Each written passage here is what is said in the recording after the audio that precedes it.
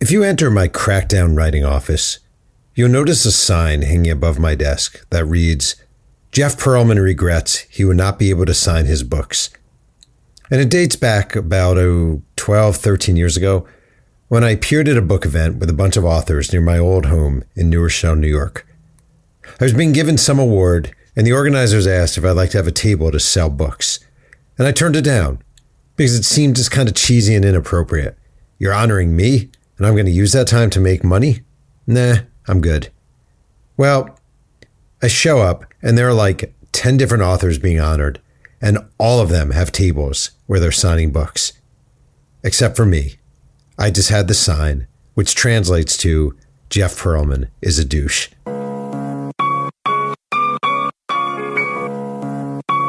My name is Jeff Pearlman. I'm the New York Times bestselling author of 9 books and the host of Two Writers Sing and Yang, the podcast where one writer, me, talks writing with another writer every single week. And today's guest is Robert Garrett, the author of Stringer, a sportswriter's memoir. Robert is a former sports journalist who is currently dealing with the shittiness of an ALS diagnosis. This is episode number 278. Let's sing some Yang. Dad, your podcast sucks, and you smell like vinegar and cottage cheese. Well, Robert, first of all, thank you for joining me. Let me start by actually asking you for people, this is not a visual podcast, it's just a podcast, but I'm looking at you, you're sitting at your seat, you have a device near your mouth. And okay, so what is your physical situation as we speak? Yeah, so I have ALS. So ALS is the one where your muscles just wither away. I'm lucky in the fact that I've had it for 11 years, and basically my arms and legs don't work. I sit in a power chair all day. I work full time. I use dictation software and I use eye gaze software to work and write my book as well.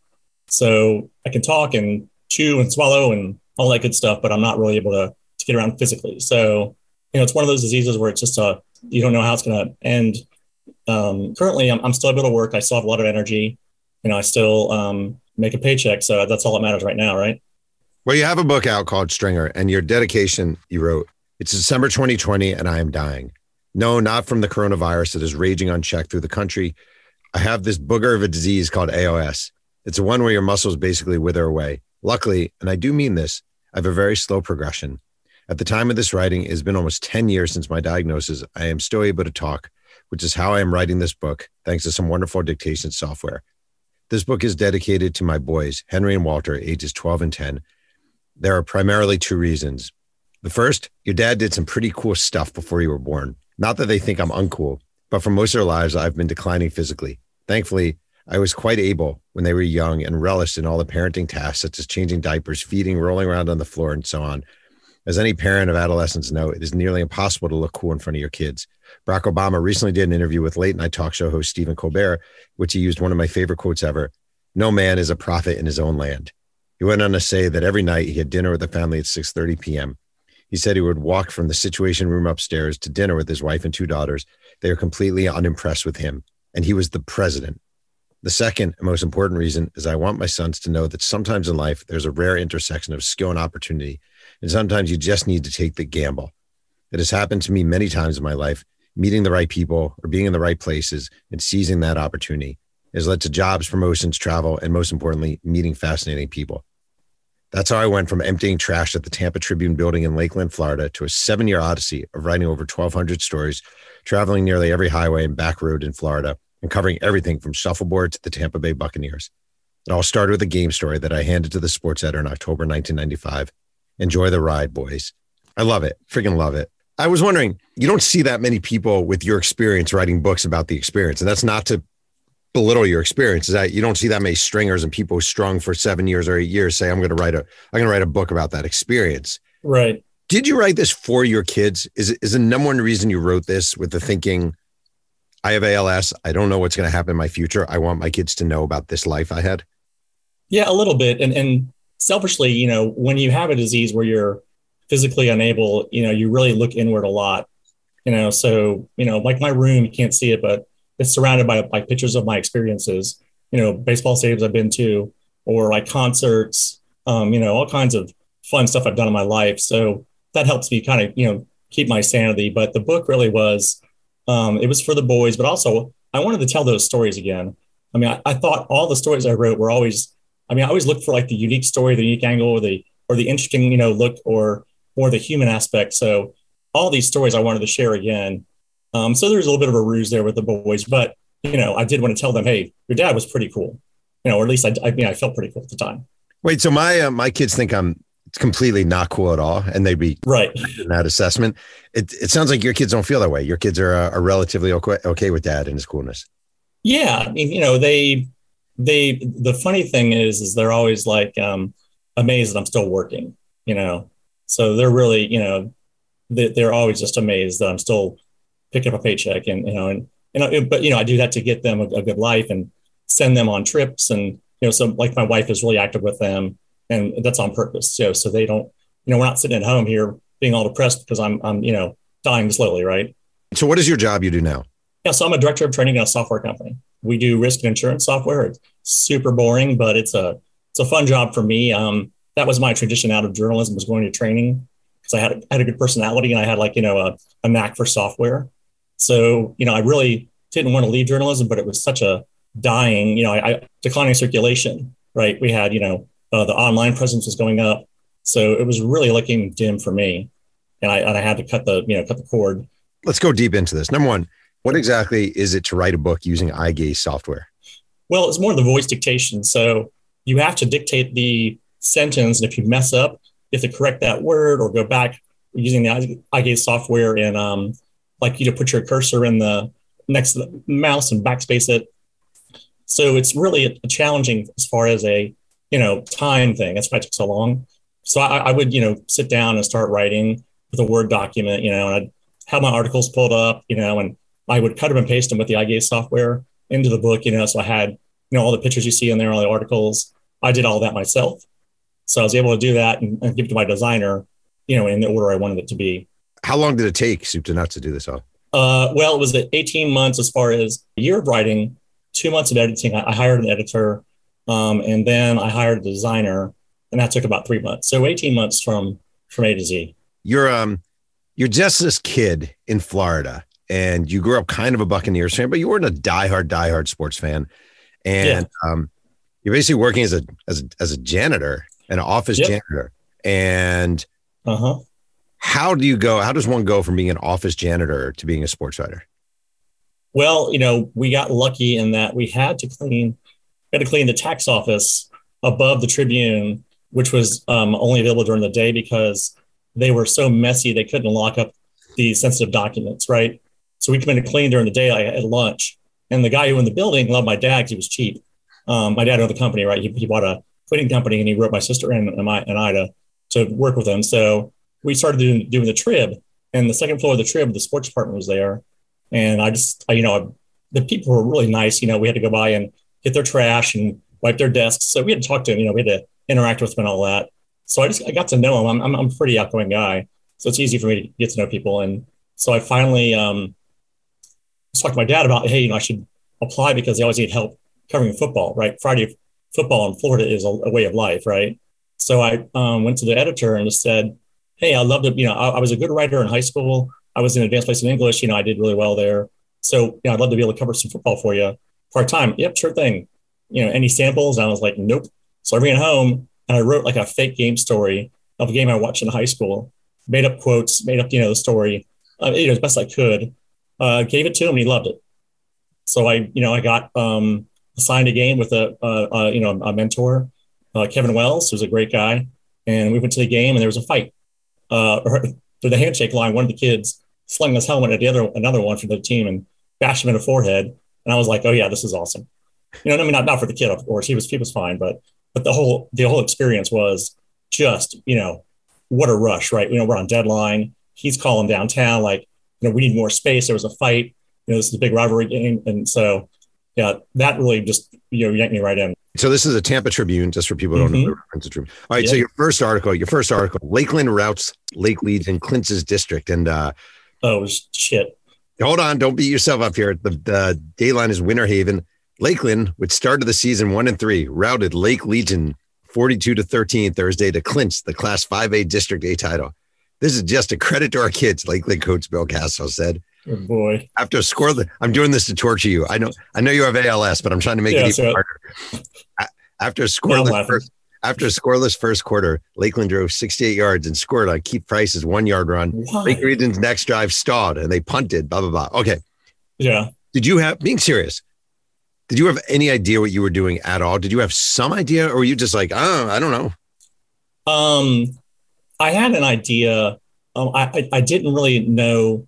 I didn't learn how to consolidate the data better at that time. Like, my first article was all play by play. I could have used more stats. I could have used a better quote.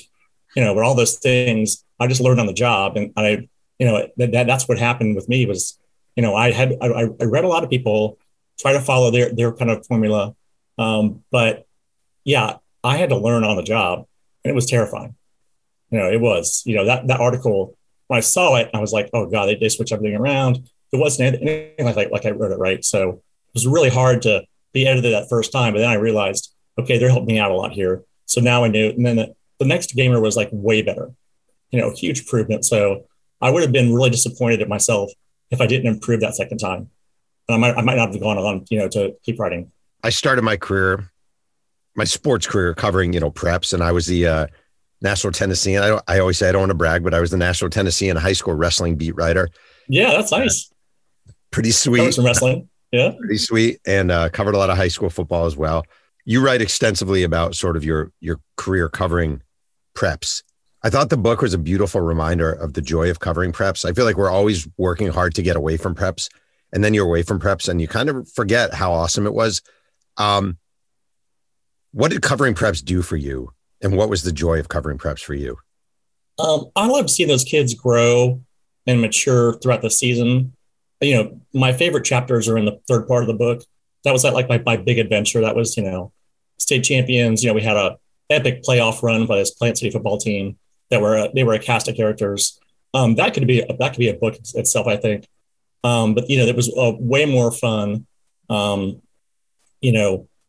those kids grow and develop and win and just to see the youth of America was really eye opening because here I am, I'm 26, I'm kind of bounding around. I didn't have a college degree, didn't know what I was doing, but I was like, so many of these kids are smart and switched on and going to college, and I'm like, thank God, right? So it was that was a lot of fun to see that development too. But in the innocence is great because the pro game is so tainted, right? Even college is a little bit tainted too. So just the innocence of the kids is the stories you get out of them is better than like the pros sometimes, because they're still learning about themselves. My editor always told me they don't choke, they're kids, they're not paid for what they do, so don't ever write about them that way, right? We need to be fair to them because they're younger, they're not professional athletes. Oh yeah. Yeah. I've told this story before. One of the best lessons I ever had in my career was I was at the Tennessean. I covered a high school football game, and I wrote in my story that the quarterback had an up and down game. His passes were way too up or way too down. And the number of hate letters I received. And I was like, what did I do? Like, he wasn't very good. And then my editor's like, listen, these are kids. They're 17 years old. You got to go easy. Yeah. It's a good line though. Yeah, it is a good line. Wait, so you have a piece here, Hillsborough getting up to speed. And it was, this is from 95. The time for talking about last year has ended for the Hillsborough boys track team. The time to do something about it has started. Beginning tonight at the Class 6A District 5 championships at Chamberlain, the mission is to right the wrongs that occurred at last year's state's finals. The thing I love about reading the old prep stories is the joy that the kids are getting. Like, there's a kid named Shamari McKenzie photograph. Yeah. Love that kid. Yeah. Right. And that was almost 30 years ago. And somewhere in a scrapbook in the McKenzie household, Shamari McKenzie, who's probably a dad of two and working at the whatever, has this clip somewhere. How much did that mean to you? Or did you even give a shit about that? Well, it's funny because it means a lot to me. I mean, I always wrote to honor the people, honor their story, tell it the best I can. And if I didn't do it right, my interview sucked then, right? We have good interviews about interviews, right? So, it meant a lot when they, not I know you talk about people liking your articles, if it's fair, but with Prips, you don't have that, there's there's not that negative side preps that you have with the pros, right? So yeah, I never heard a lot about my articles when I was writing. So, if they have them now, that'd be great, because I kept all the ones I liked. So, I definitely feel flattered that they would like it, or hold on to it, read it again. And hopefully they thought it was written well and it captured the moment, right? Would you clip your own stories? Like, did you keep binders with your stories? I clipped the ones at first. My mom had every single thing I wrote, right? She laminated everything too. So I've got like all these shitty little gamers that are terrible, or these features that are just so one-dimensional. So I have all of those. And then at the end, I kept the ones I knew that were really good, like, the Madden football chapter, right? I get to go to Madden football, the Plant City stuff. I kept all that. So I knew I'd revisit that someday. I love that. That was my favorite time as a reporter there. Oh, the Buccaneer stuff for sure. I grew up a Buccaneers fan. So being able to be in a locker room with a team was just mind blowing, right? I want to talk to you actually about this sort of transition to writing about pros. You had a piece I just loved. It was in chapter 11, spring training. And you wrote, spring training in Central Florida means one thing: spring training baseball is back. There's a Grapefruit League in Florida and the Cactus League in Arizona. Lakeland was smack dab in the middle of several teams, including the Orioles, Tigers, Indians, and Orioles, to name a few. Spring high school sports were just starting. I covered several basketball games, but I was limited because I was still working with Dad. One day in the office, Tom asked if I could write some features, and of course, I jumped at the chance. He sent me to Baseball City, just outside of Haines City, which is home of the Kansas City Royals.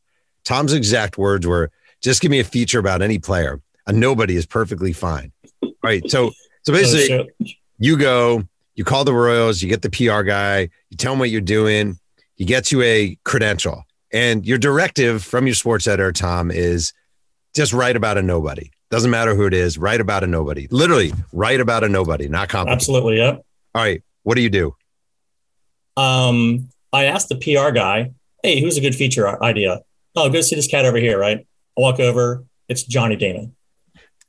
So little do I know that he is on the cover of the media guide, #1 pick. I wasn't following Royals baseball at the time, right? I was really not into baseball a lot at the moment, but yeah, so I wrote a feature on Johnny Damon. I take it back to him and I write it, and he just loses his mind. And he's like, they're like, "This is the next George Brett you're writing about," right? So yeah, I totally blew that one. How intimidated were you jumping from preps to doing pro sports? It was tough. I think I wrote about it in one of the chapters. I really had to tell myself, hey, don't be an idiot. You're going to go cover the Buccaneers. You watch this team your whole life. What I wanted to do was use my fandom as a weapon, right? Because I knew the team inside and out. I knew all the front office people. I knew the players. So I used that to my advantage, right? But I didn't want to go in there like an idiot and, falling over the team. And I never did. I was always really fair with them. And if anything, it made me more critical of them when I wrote too. Because you can be that way and be honest about it. One of my leads was like, it was, I know it's boring and cliche, but it was, you can take their faces off the milk carton now because the Bucs running game is back, right? I do feel like it is a big jump. Like, I vividly remember my first time going to a major league clubhouse and being absolutely terrified. I remember my second time also being absolutely terrified. Right. Did you develop a way quickly to not be terrified? Yeah, I stayed right next to Pat because the report of the main beat reporter. And then he would, but then I knew, you find the good guys, right? So, that team had a pretty good culture starting, like Derek Brooks, always a quality guy. John Lynch, great interview. The offensive line, always nice guys to talk to. The defensive line was scary as hell. We had like Reagan Upshaw. We had Warren Sapp, who was, super mercurial, right? Day by day, he's a different person. So I didn't go over there that much, but I stayed on the offensive side of the ball or the skilled players or the offensive line. So I knew where to go, where my comfort was. Were there actually guys who you just avoided, just scared the hell out of you? Yeah. Reagan Upshaw scared the hell out of me. Yeah. Wait, why? So I don't know. He was ornery. That's the word I could use for him. Yeah. He seemed ornery. Sapp was tough. But when he was on, he was on. The Green Bay weeks were great because he would just rattle off, a million quotes, and there was always a lot of excitement around those times. Wait, so 1997, stopping Packers, mean resolution for the Bucs. New Year's Eve and its tradition were put on hold Wednesday by the Buccaneers. Unlike most seasons past, there's still football to be played in early January. Instead of Auld Lang Syne, the Bucks were thinking of old Lambeau Field. That's terrible. What? Let's actually stop there. This is kind of fascinating. All right. I feel like in a way, you going through your old clips feels a little bit like torture to you. Oh, it is. Yeah. Because, I mean, I guess I like it, but like a writer of your caliber reading my work is definitely intimidating. So that's part of it too, Wait, all right, let's actually go deep in this. I love this. Yeah, sure. You wrote for many years. You've now written a book. You wrote a book about your experiences. You say to me, a writer of your caliber, blah, blah, blah. Do you not view yourself of my caliber? Like, do you, or of other writers' caliber? Like, do you view yourself at a certain level? How do you kind of view yourself as a writer? I think I'm pretty good. Obviously the book is written. Well, I'm a little out of practice when I wrote the book. So there's some chapters that I like, some I don't. I probably could have gone through and edited again, but I would have never finished, right? And I'm sure you had the same thing where you're just like, you've read the book 16 times and you're like, I can't do it anymore. I'm going to, shoot myself in the head here. So, I think I think this book is good. I think it's a really good book for a nobody like me that, even though I did write, I sold myself like a nobody, but yeah, I think it's a good book. I'm really happy with it, to be honest with you. I like the way it looks. It's got that paper kind of a feel to it, right? It's got our headlines, and it's got the 2 columns. Before we continue with Two Writers Slinging Yang, a quick word from our sponsor. Hey, this is Jeff Perlman, and I'm here with my daughter Casey, who wants to tell you about... Dad, it's me, Emmett. Casey left for college.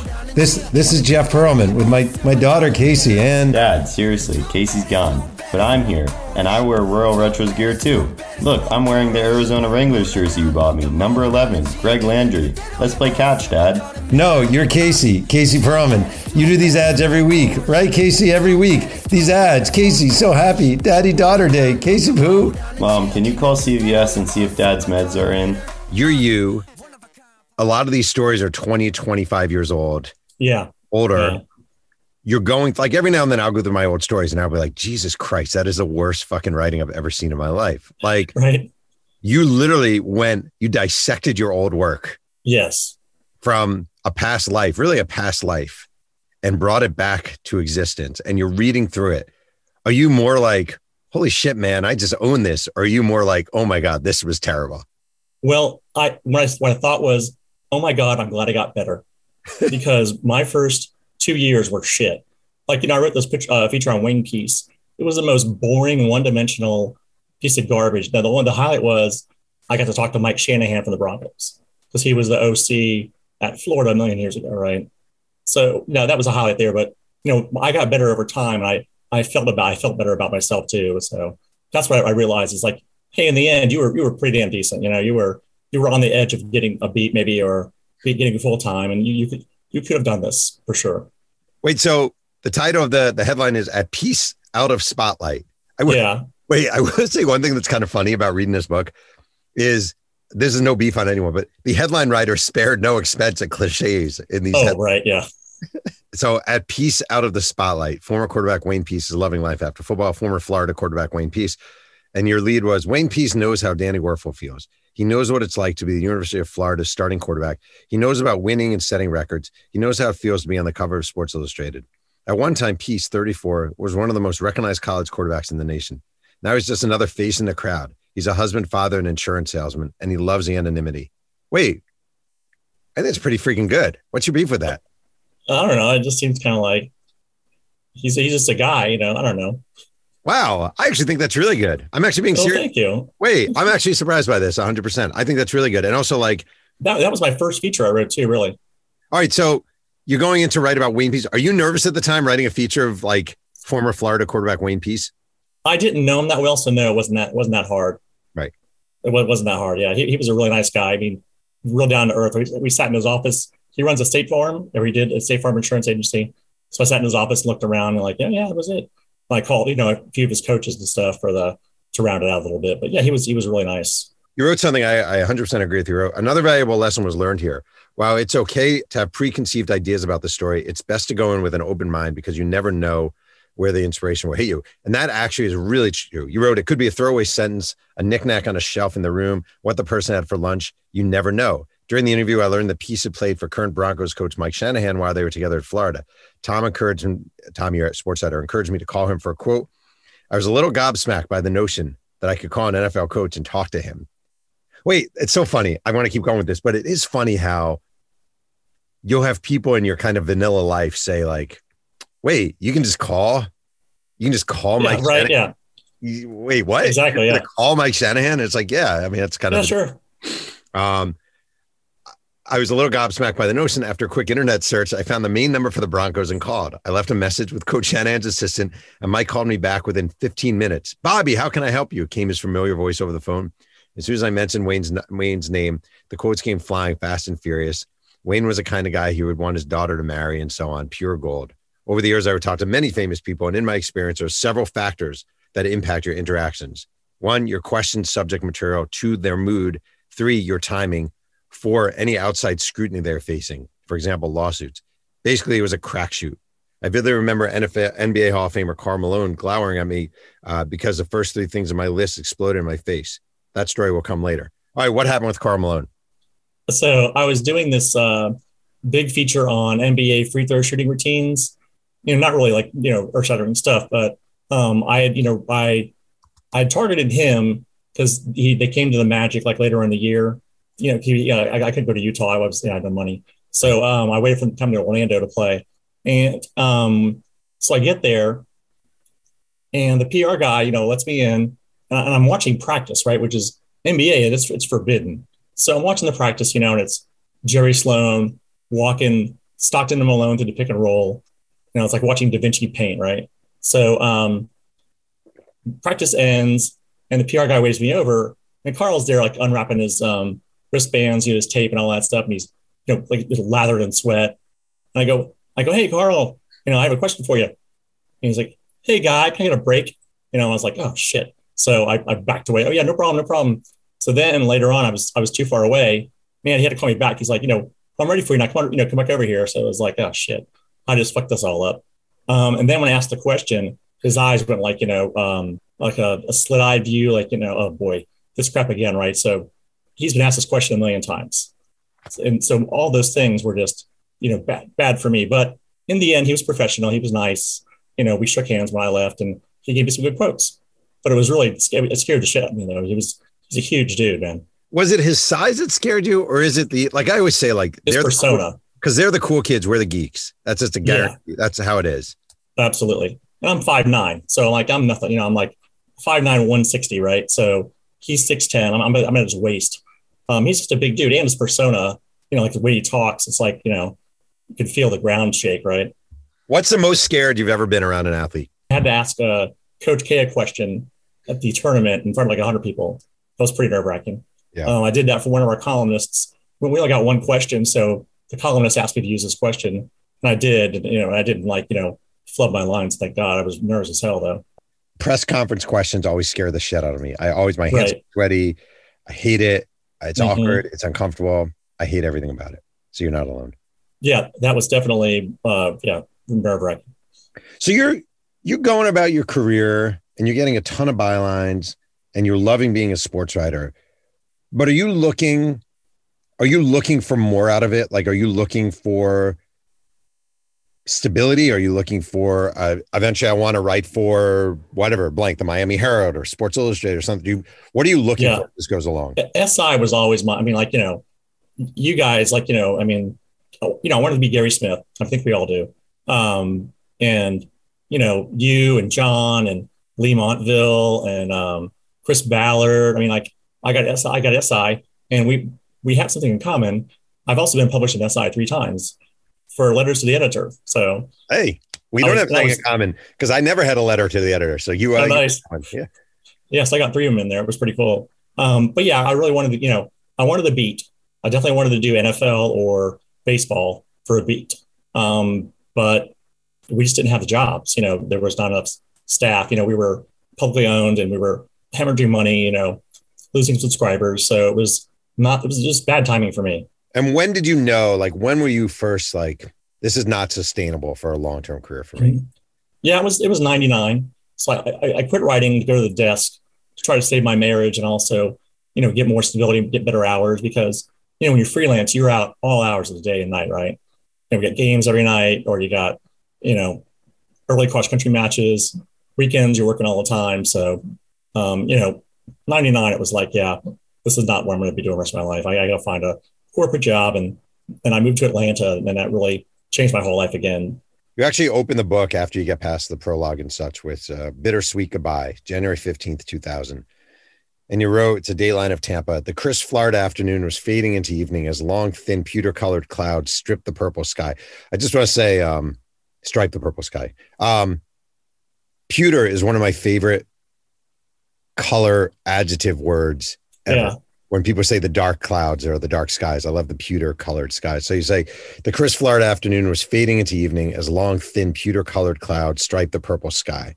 From all outward appearances, it seemed like another relaxing Sunday in Tampa, except for the 65,000 plus fans who were watching their beloved Tampa Bay Buccaneers duke it out with the Washington Redskins in the divisional playoff round. It was a dramatic back and forth contest. The Redskins were leading 13-7 until the Buccaneers put together a gritty scoring drive to take a fourth quarter lead. And you go on and you say, back to the game in Tampa, I walked on the field to do some preliminary interviews, then trailed the players into the locker room. After getting all the quotes I needed, it was back to the press box to write my game story for the Buccaneer magazine. It was a side job I had been working for 2 years. In addition, I often helped with writing sidebars for the Tribune. Knowing this was probably the last time I would have press box access, I lingered a little, taking in the sights. The long white rows of tables populated by all the scribes, many seats with empty plastic plates and crumpled napkins, thanks to the constant food and beverages provided by the team. That's probably where a lot of sports writers get their pear-shaped figures. The press box was located in the club level, smack in the middle of the field on the 50-yard line. There were tall windows that opened, which was a treat on crisp Florida days. Banks of TVs in the back of the room showed all the games around the league. I would miss the opening announcement to every game day where they instructed you, cheering is not allowed in the press box. In my years covering the team, I witnessed only one person being thrown out after accidentally wandering in from the club level. Goodbyes were said, and I stuck a few cookies in my bag for the ride home. That's the most journalist thing ever. The elevator whooshed me to the ground floor, and I walked out of the south end zone to my parking spot right along the street. I turned around and looked at the massive stadium, bugs darting around in the stadium lights, and felt a twinge of sadness mixed with a little spark of excitement. Yes, I would miss days like this when they pay you to watch a game and write down words about it. I would miss parking right in the front row, always having a good seat to watch the game, the camaraderie of the Tribune staff, access to the locker room and the practice facility, and of course, the intrinsic satisfaction of writing a good piece. That's fucking beautiful, man. That's so good. Well, thank you. That's so good. That's flattering, Jeff. Thank you. That hits my heart right there. Yeah. Do you miss it? It was tough to walk away. Yeah, it was really tough. I did miss it. I missed the access. I missed, having your name in the papers. It's an ego stroke, right? It's great. But I love knowing that I had a job that a lot of people couldn't do, or, maybe feel, more exceptional than some folks for some reason. I don't know. I didn't have a degree in journalism, and I learned it all myself. So I really, I was proud of what I did. I mean, at the end, so when I look back at this book, I'm really proud that I got to where I got, and I'm shocked and I can't believe it. Today, when I read the articles, it's like I sat in the locker room with Garrett Brooks for an hour and a half, just he and I, just talking, shooting the shit, and he was amazing. It just stuff like that. You can't pay for that experience. Do you look at your career and think, I came into this with some talent? Or do you look at this career and say, anyone can learn how to do this if you bust your ass and decide this is what you want to do? I think you can be a good reporter, right? I think the writing is where separates, a good journalist from a well-rounded journalist writer, if you will. And I felt that, reporting is always more important. You can have a boring story as long as it's well reported, but and then the writing part was a little harder. It takes more talent to write and organize your thoughts, I think. So there's a little bit of both, right? I think you can change to be a good reporter and write a game story, but writing features or writing, investigative pieces, that's a whole different animal, right? Yeah. So different kind of, I think, left brain or right brain, whatever it is. I think reporting is a great equalizer. Absolutely, yeah. I just think people don't realize that one thing, look how fucking hard we work. Like if you read my book, I mean, like I talk about how to cover football. covering a football game, it was ball busting, man. You sat there and charted every single play, yardage, and you had to add it all up, and and then you had to write your story. I mean, we busted our asses out there.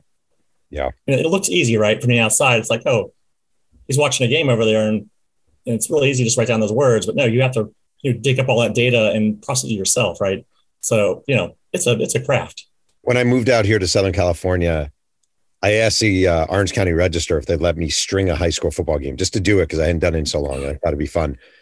And I'm sitting in the stands. I brought my son. There's no press box there. I'm sitting in the stands. And I said to someone there, like, so do you guys, who keeps the stats? And they're like, yeah, no, that's you. And I was like, right, crap. Oh, shit. And like, I forgot how hard it is. It's like it's nonstop. You're not resting there. Yeah. And then I got to where I could do it on the sideline. So I had my clipboard with all my paper on it, flipping it back and forth, writing play by play, charting yardages. And then, you get the color from the sideline. Right. So if you're on the sideline, you get all that color, you hear the coaches, what they're saying, et cetera. It's a lot of fun. Cover it down there too. Oh yeah. But it's hard. Yeah.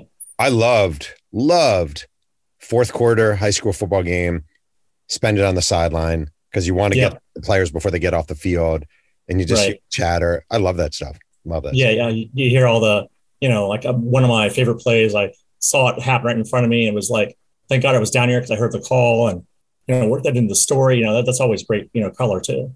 Let me throw a loaded question at you. Answer it as you'd like. Mm-hmm. What is it to have ALS? What is it like? What is your life like? And what was it like to get the diagnosis?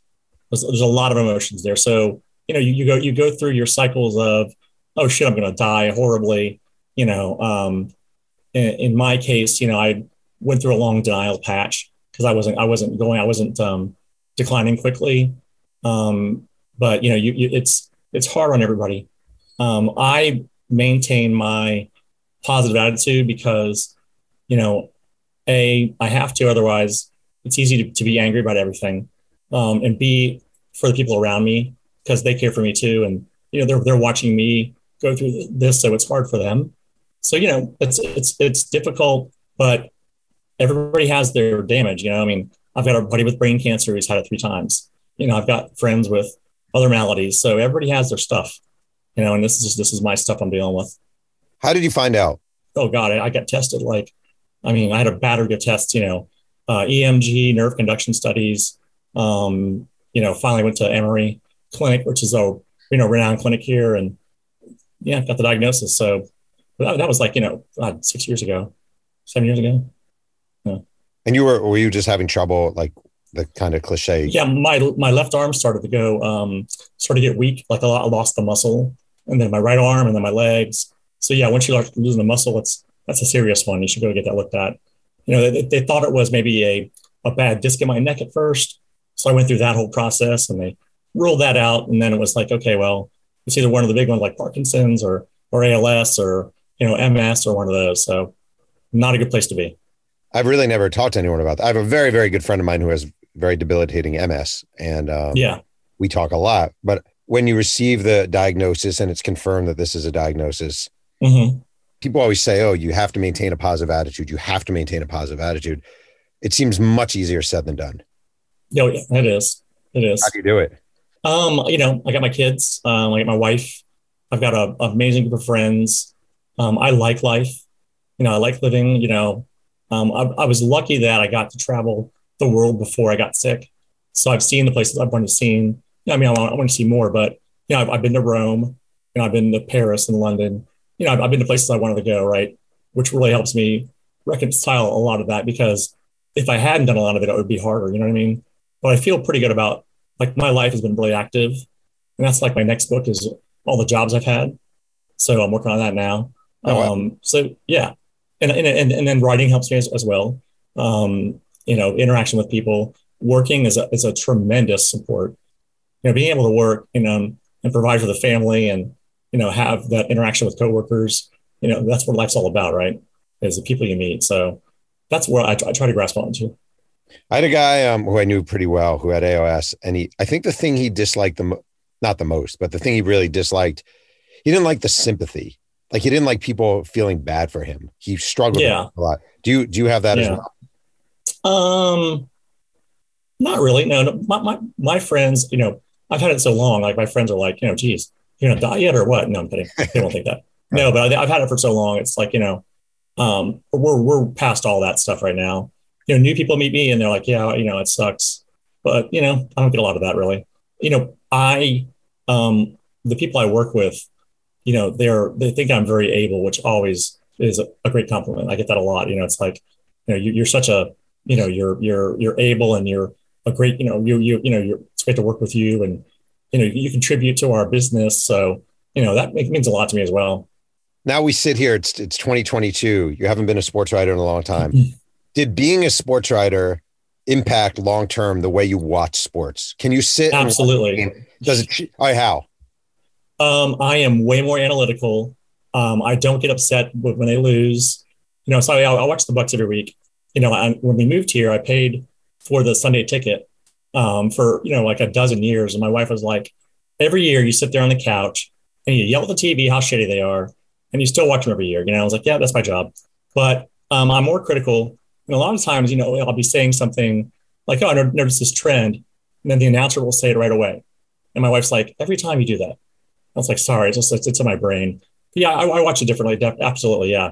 More analytical, and I even, think about how I would propose the gamer, right? It's like, oh, how would I write this? I always think that. Yeah.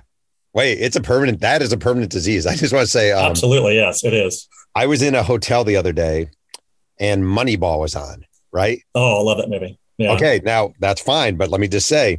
Oh, I saw your tweets. Yeah, you were like, you had all those great characters there. Well, I covered the A's. I was covering a lot of A's at the time. And it's like, all right, it's great that you think Scott Hatteberg saved the A's, but like maybe Zito, Mulder, the pitching they had was Chavez, Tejada, Jermaine Dye, Billy Koch. Like, yeah.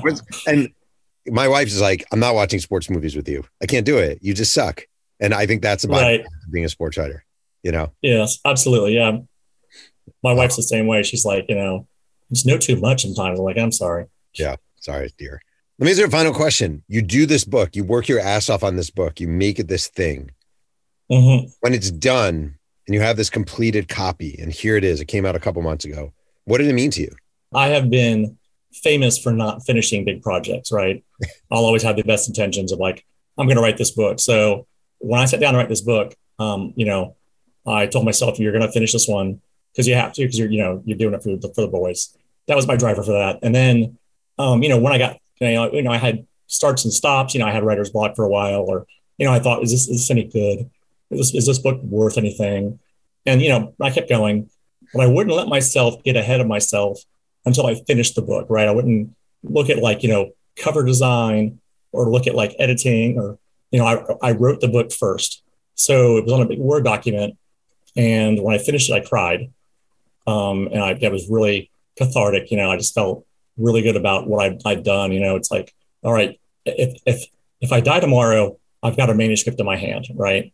And I've done it. I've always wanted to write a book, and I did it. So, good for me. But then the hard work began of, editing, refining, and then designing. And I loved I really enjoyed all aspects of it too. It was just a lot of fun to get in there and learn, about, bleed and all the print things. And my editor was great. She was, I had pretty clean copy. I was pretty happy with my copy. It came out pretty good. So yeah, overall, it was one of the best things I've done in my life. Did you self-publish? I know because it says RGM Publishing. You self-publish the whole thing? Absolutely. That's me. Yeah. My name is Robert Gerald Michael Garrett. So I was going to say, when I was a kid, my dad self-published a book, Conquering the Corporate Career, and he invented a publishing house. He called it Kimberly Press. Yeah. He designed a logo, this open book, the whole thing, just like you did. You're basically my dad, 2022. That's awesome. Ah, man. Yeah. So my designer, he's a old high school friend of mine. His name is Michael Hallberg, and he designed my logo for me. Yeah, but you have to have a publishing company to publish, So right now, if you go to Amazon, it's there. It's I get about $2 a book from Amazon. Yeah. Because they take all the rest of it. Yeah. But it's on Amazon and Audible. I did the audiobook myself. So I recorded the audiobook, and it's on Audible as well. I just love it. I love everything about this. I think, first of all, It's awesome that you quote unquote did it for your boys, but you did as much for you. And that seems very clear. Like Pretty you much, did yeah. what you do, which is totally fine. Like, Yeah. and like you busted ass, you took the initiative. It would have been much easier not to do this book than to do the book. You know, like you could have been like, oh, I'm just going to, here's my clips. So if my kids ever want to read this, you can read the clips, but you did something hard and like you have a full-time job. I just think freaking one of the most amazing things I've heard in this podcast. I just love it. Thanks, man. That's really flattering. Thank you. With that, I would say I appreciate you joining me on my podcast. Yes, thanks for having me. Really, this is a very surreal for me to be on the phone with you. So thanks for having me on here. Really appreciate it. I want to thank today's guest, Robert Garrett, for joining me on Two Writers Slinging Yang. You can follow Robert on Twitter at RG_bang on drums and buy Stringer, a sportswriter's memoir, wherever books are sold. If you have a chance and enjoy Two Writers Slinging Yang, please go to the vehicle of your choice and leave a nice review. I make no money for doing this, and I rely on word of mouth. Also, my next book, The Last Folk Hero, The Life and Myth of Bo Jackson, drops on October 25th, but it's available for pre-order now. Music is by the great MC White Owl. Thanks again for joining me, and remember, keep writing.